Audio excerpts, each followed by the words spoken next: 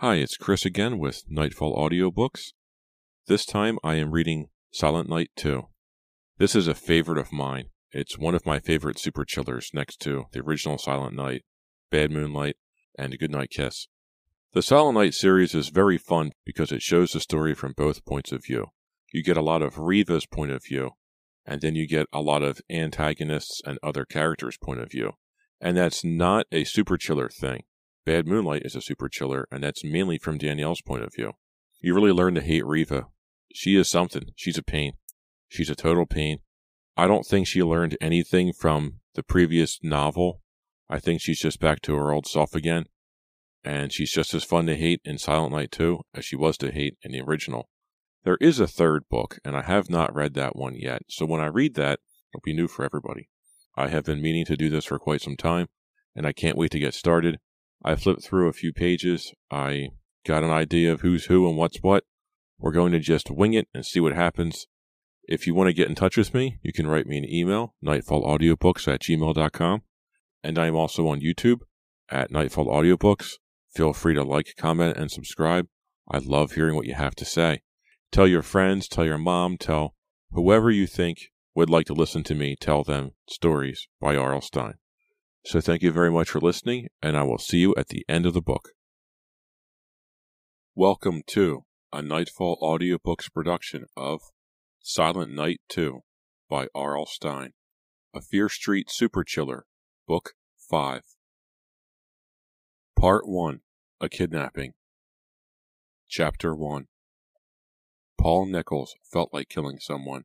He tapped both hands against the steering wheel and waited for the light to change. The stoplight glared at him, reflecting his anger, until the icy street and snow-covered trees and bushes seemed to glow red through the clouded windshield, angry red. The soft, familiar melody of Silent Night came on the radio, and he grabbed the dial and turned the music off with a bitter groan. Less than 2 weeks before Christmas, Paul thought, staring into the red glow of the traffic light. Cold air blew over his feet from the broken heater. Why did he even bother to turn it on? Nearly Christmas, and he had no job, no money, no nothing. Merry Christmas to me, he muttered under his breath. His stammer was back. It always came back when he was angry or tense. The light changed. He floored the gas pedal, and the old Plymouth squealed into the intersection, the smooth tire spinning over the ice. He had to slow down as he reached the center of town. Waynesbridge was known as Christmas Town because of its lavish decorations, which included a brightly decorated Christmas tree on every corner of Main Street. The shimmering lights only darkened Paul's mood. He slowed to a stop, allowing a family of 4 to cross the street. They were smiling, their faces red beneath their wool ski caps. The 2 kids were pointing to the window of Toy Village, the big toy store on the corner.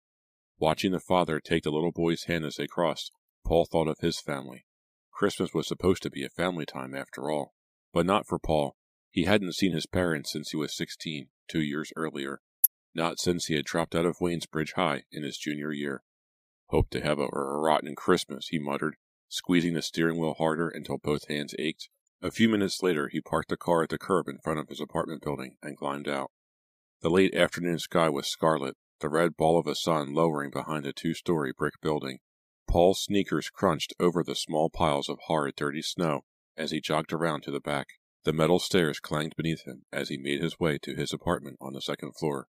Shivering beneath his brown leather bomber jacket, he pushed open the door and stepped inside. "Hey!"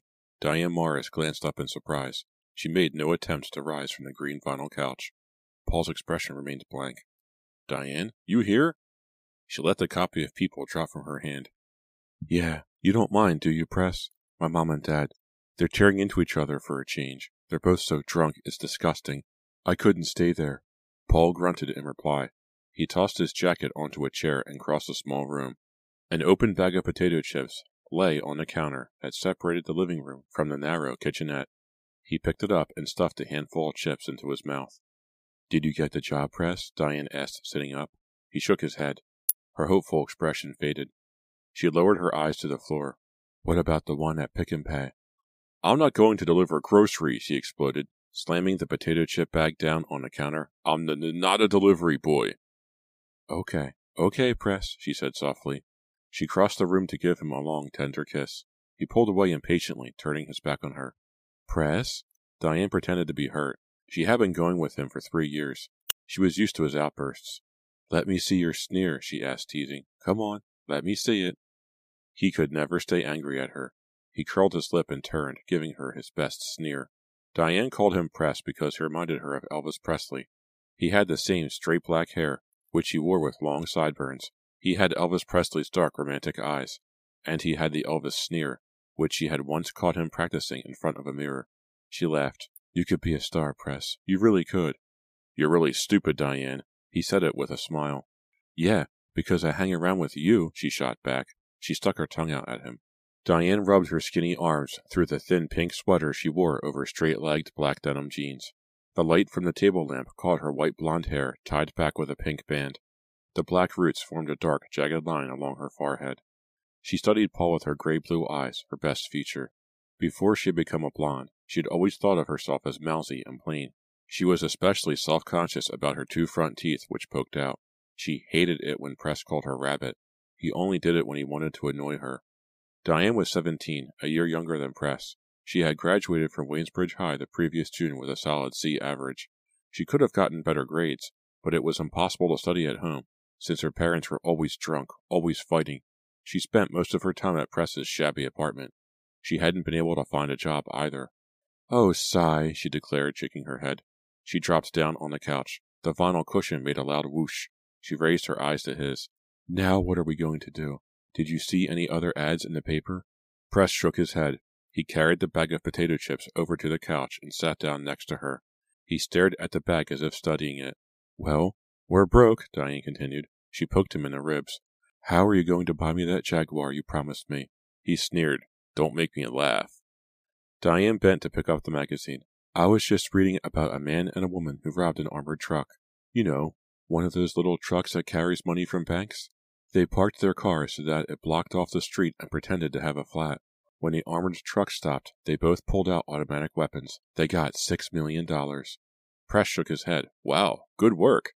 "Maybe we could do that," Diane suggested seriously. Diane had fantasies that the two of them would become big-time criminals. She was always coming up with schemes in which they performed wild, daring robberies, just like in the movies, and got away with millions. At first, Press had thought she was joking, making up stories to amuse herself. After a while, he realized that Diane was serious.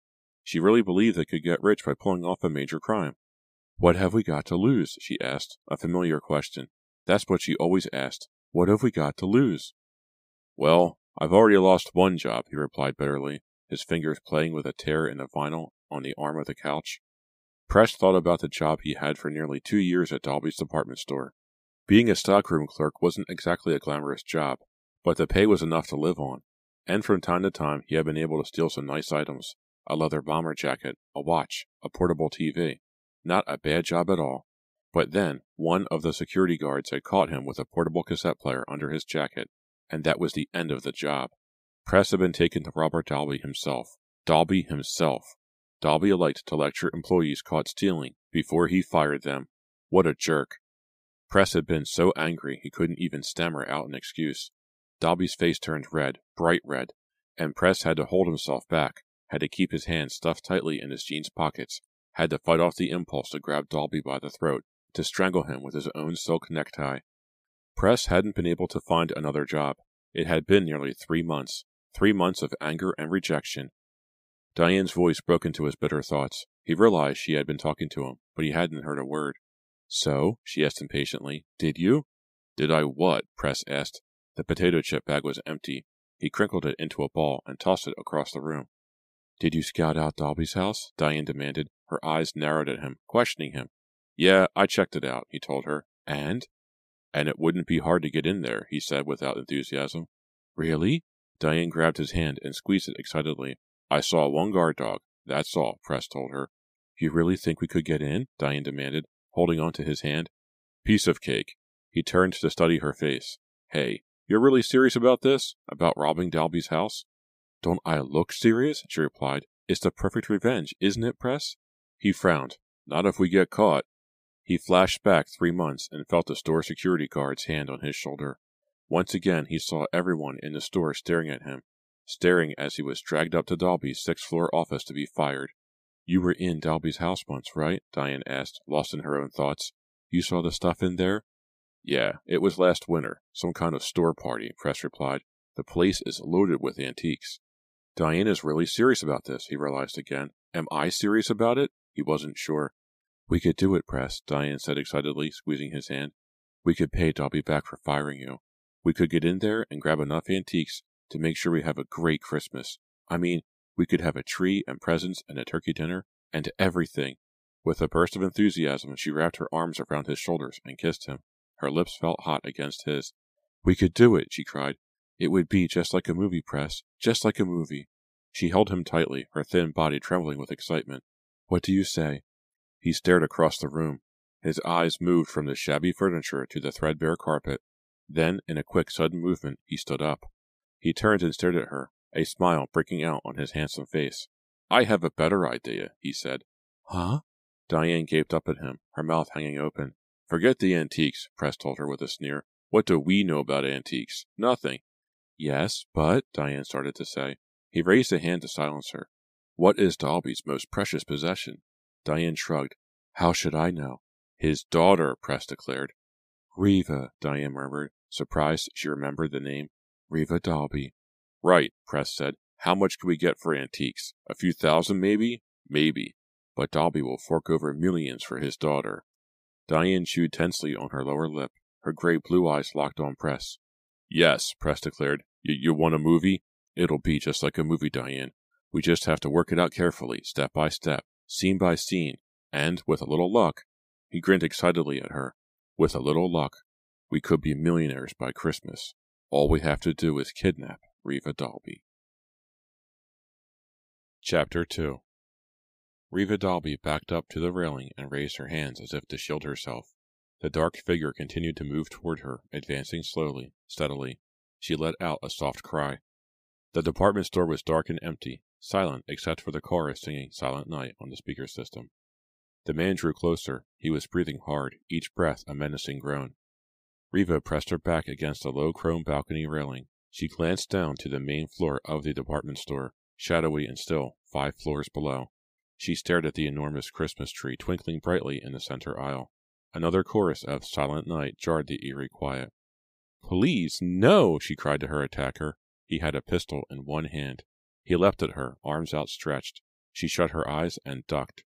She could feel a cold gust of wind as he sailed over her, sailed over the balcony.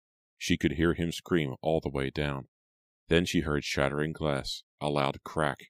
Then a long, tortured scream as her attacker landed on the Christmas tree. It shorted out. He twisted and writhed in the blue-white electrical current. Zap, zap, zap, zap, zap. The stinging hiss of death. A sound Reva knew she'd never forget. And then she heard his thin voice. He was saying, Excuse me, miss. Miss? Zap, zap, zap, zap, zap. Excuse me, miss, he was saying. Can you help me? Reva blinked. She realized she wasn't up on the balcony. She was behind the perfume counter on the first floor. Slowly she left the past and the scene she had pictured again and again since the Christmas before. Now it was a year later. 1 year later, and she still thought about that horrifying night every time she heard Silent Night over the store's sound system. She couldn't help but remember. Can you help me, miss? The voice finally cut all the way through her thoughts. She was facing a middle-aged man with thinning gray hair. He was wearing a brown overcoat and carrying a worn leather briefcase. From the impatient frown on his face, she could tell he had been trying to get her attention for some time. Do you work here? He asked, staring at her with gray, watery eyes. No, I just like to stand behind the counter, Reva replied, rolling her eyes, cold blue eyes that grew colder, as she gazed at the man's threadbare overcoat. Could you help me choose a perfume? He asked, staring down at the shiny glass bottles inside the display case. For you? Reva demanded with a scornful laugh. The man blushed. No, of course not. For my wife. Sorry, I'm on my break. Reva turned away from him. She lowered her gaze to an oval mirror on a counter and began pushing at her wavy red hair with one hand.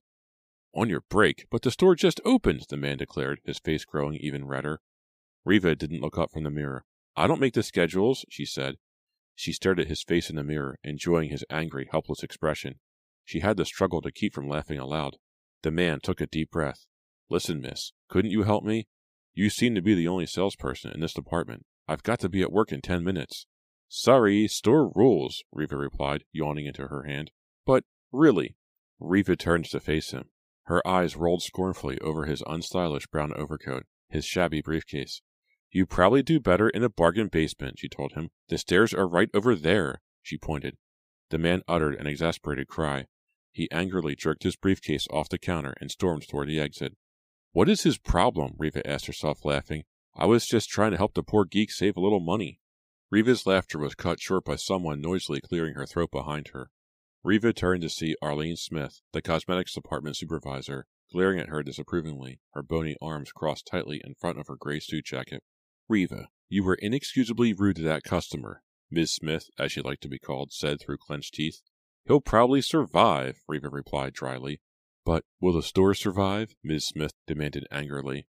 Riva rolled her eyes. "I'm sorry, Ms. Smith," she said, emphasizing the Ms.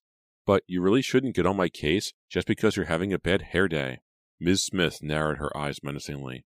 "I'm going to talk to your father about this, Riva. Your attitude has not improved." "I wish you would talk to him," Riva said with a sigh. "I didn't want to come back to this store this Christmas, but my father made me. He said it would be good for me." "I don't think it's good for any of us," Ms. Smith replied huffily. She made her way across the department, taking angry strides, her high heels clicking on the hard floor. "Where did she get those shoes? At a blacksmith's?" Riva asked herself, chuckling. She raised her hands and examined her nails. They were long and perfect, and the night before she had coated them with a new shade of purple. Just for fun, she had put a black dot in the center of each nail. She knew it would drive Ms. Smith crazy. Even though it was early, not yet 10 o'clock, the store had begun to fill up with eager Christmas shoppers. Riva watched a very plump woman across the aisle, trying to squeeze between two racks of pocketbooks. "How about eating a salad once in a while?" she called to the woman, knowing she couldn't be heard over the din. Riva reached under the counter and pulled up the tall bottle of Evian water she kept there. She took a sip, then stopped when she saw a familiar figure loping down the aisle toward her, Kyle Storer, the usual grin on his face. Kyle thought he was so hot. He had been hitting on Riva ever since school vacation had started, and they both began working at Dalby's. But she had refused to go out with him. Why? He was too eager. Now here he was, coming to try again. Riva groaned to herself, watching him approach, his green eyes twinkling. Kyle wore tan chinos over black boots, and a blue and white checked Western-style shirt with a navy blue string tie. Cute. Real cute, Riva thought scornfully. What a cowboy. Maybe he's coming over here to yodel. "Hey, what's up?" Kyle asked, his grin growing wider. "What's up, Riva?" "What are you supposed to be?" Riva asked, staring at his string tie. Kyle's grin faded. "Huh? You mean my tie? You like it?" "I'm kind of busy," Riva said. "Hint, hint." Kyle ignored her cold reception. "The store is really crowded already," he said, glancing around. "Guess your dad is raking it in today, huh?" He laughed as if he had just made a joke. "Kyle, I really can't talk," Riva insisted. "I already got in trouble with Ms. Smith this morning." Why can't he take a hint? Riva wondered. If he asks me out again, he's going to be sorry. "You doing anything Saturday night?" Kyle asked, leaning over the glass counter. Riva shot her hand out, tipping over the bottle of Evian water.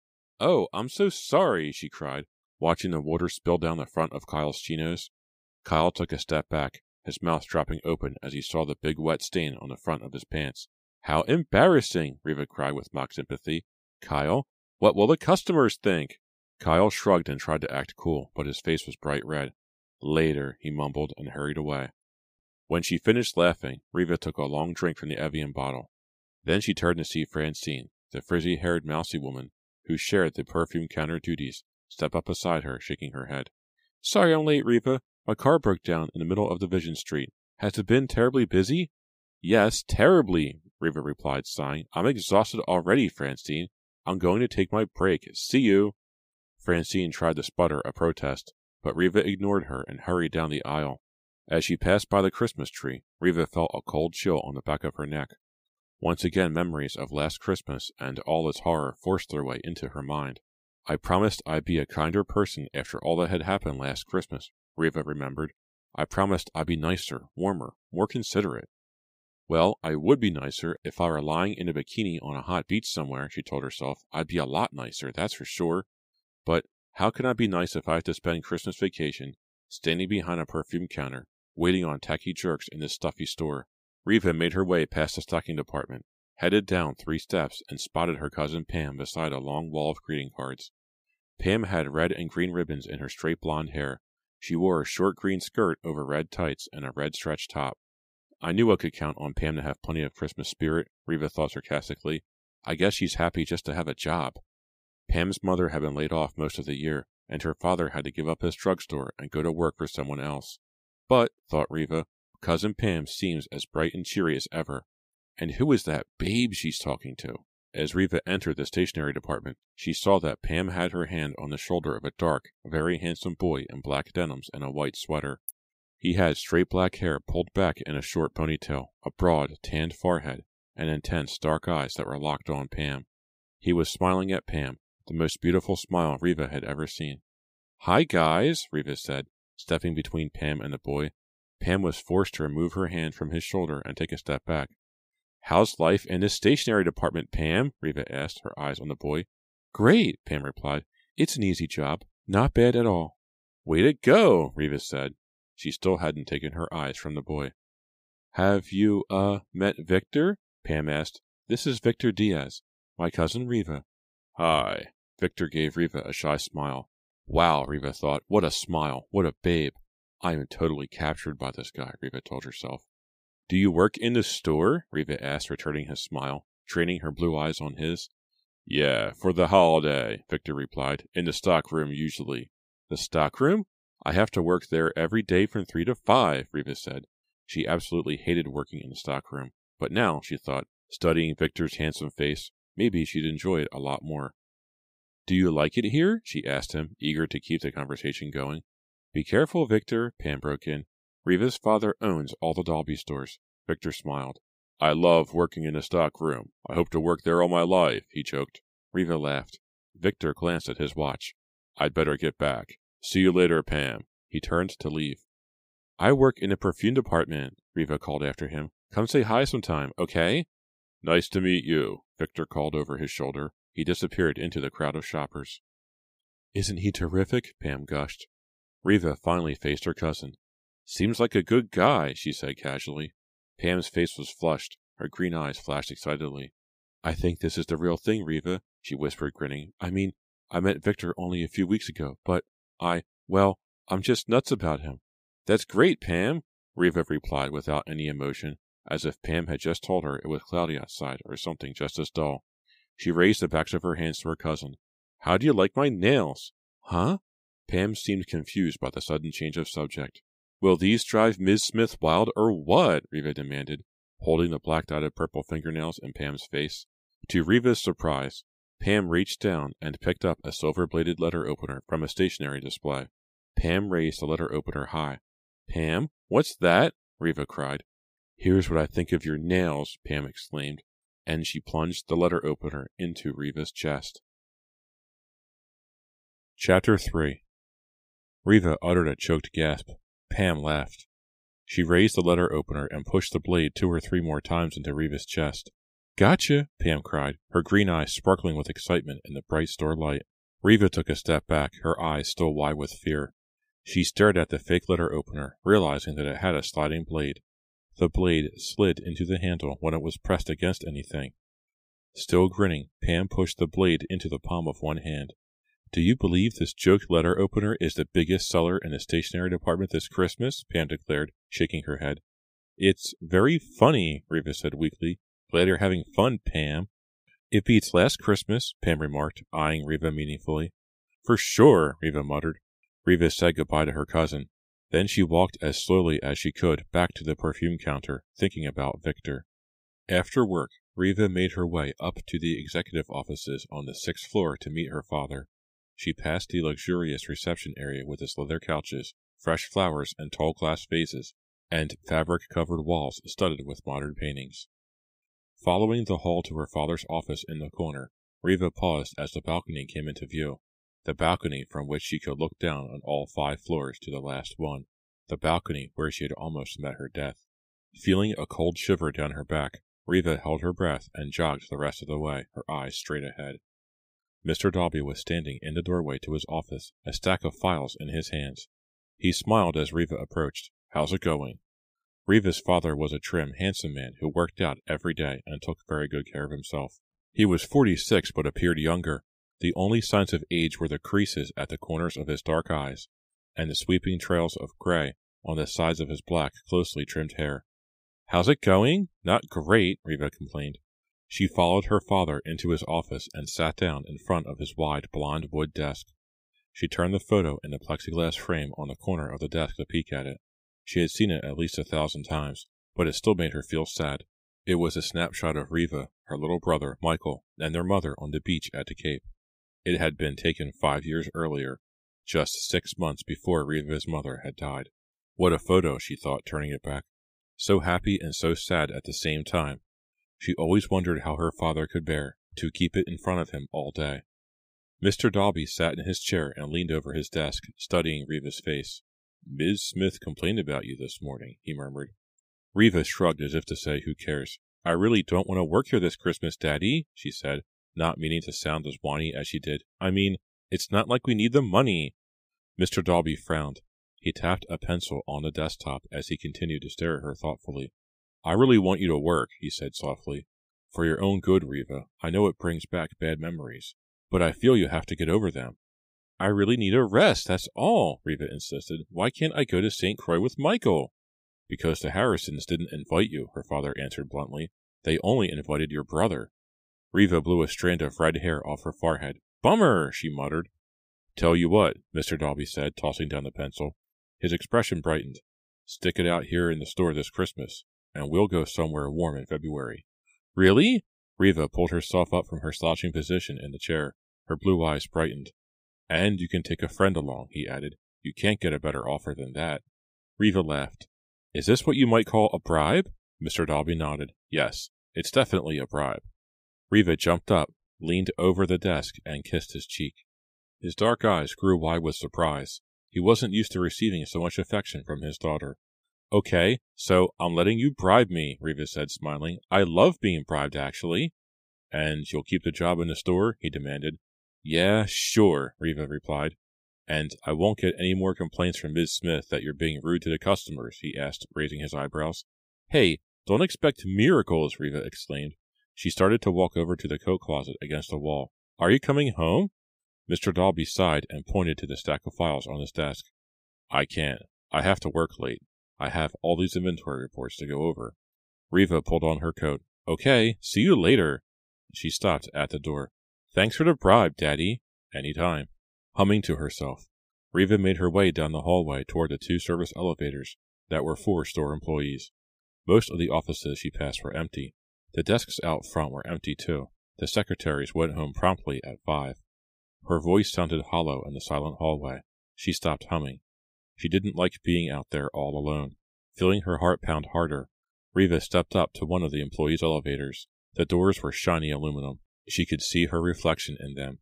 2 Rivas stared back at her, slightly distorted, both a little anxious, a little frightened.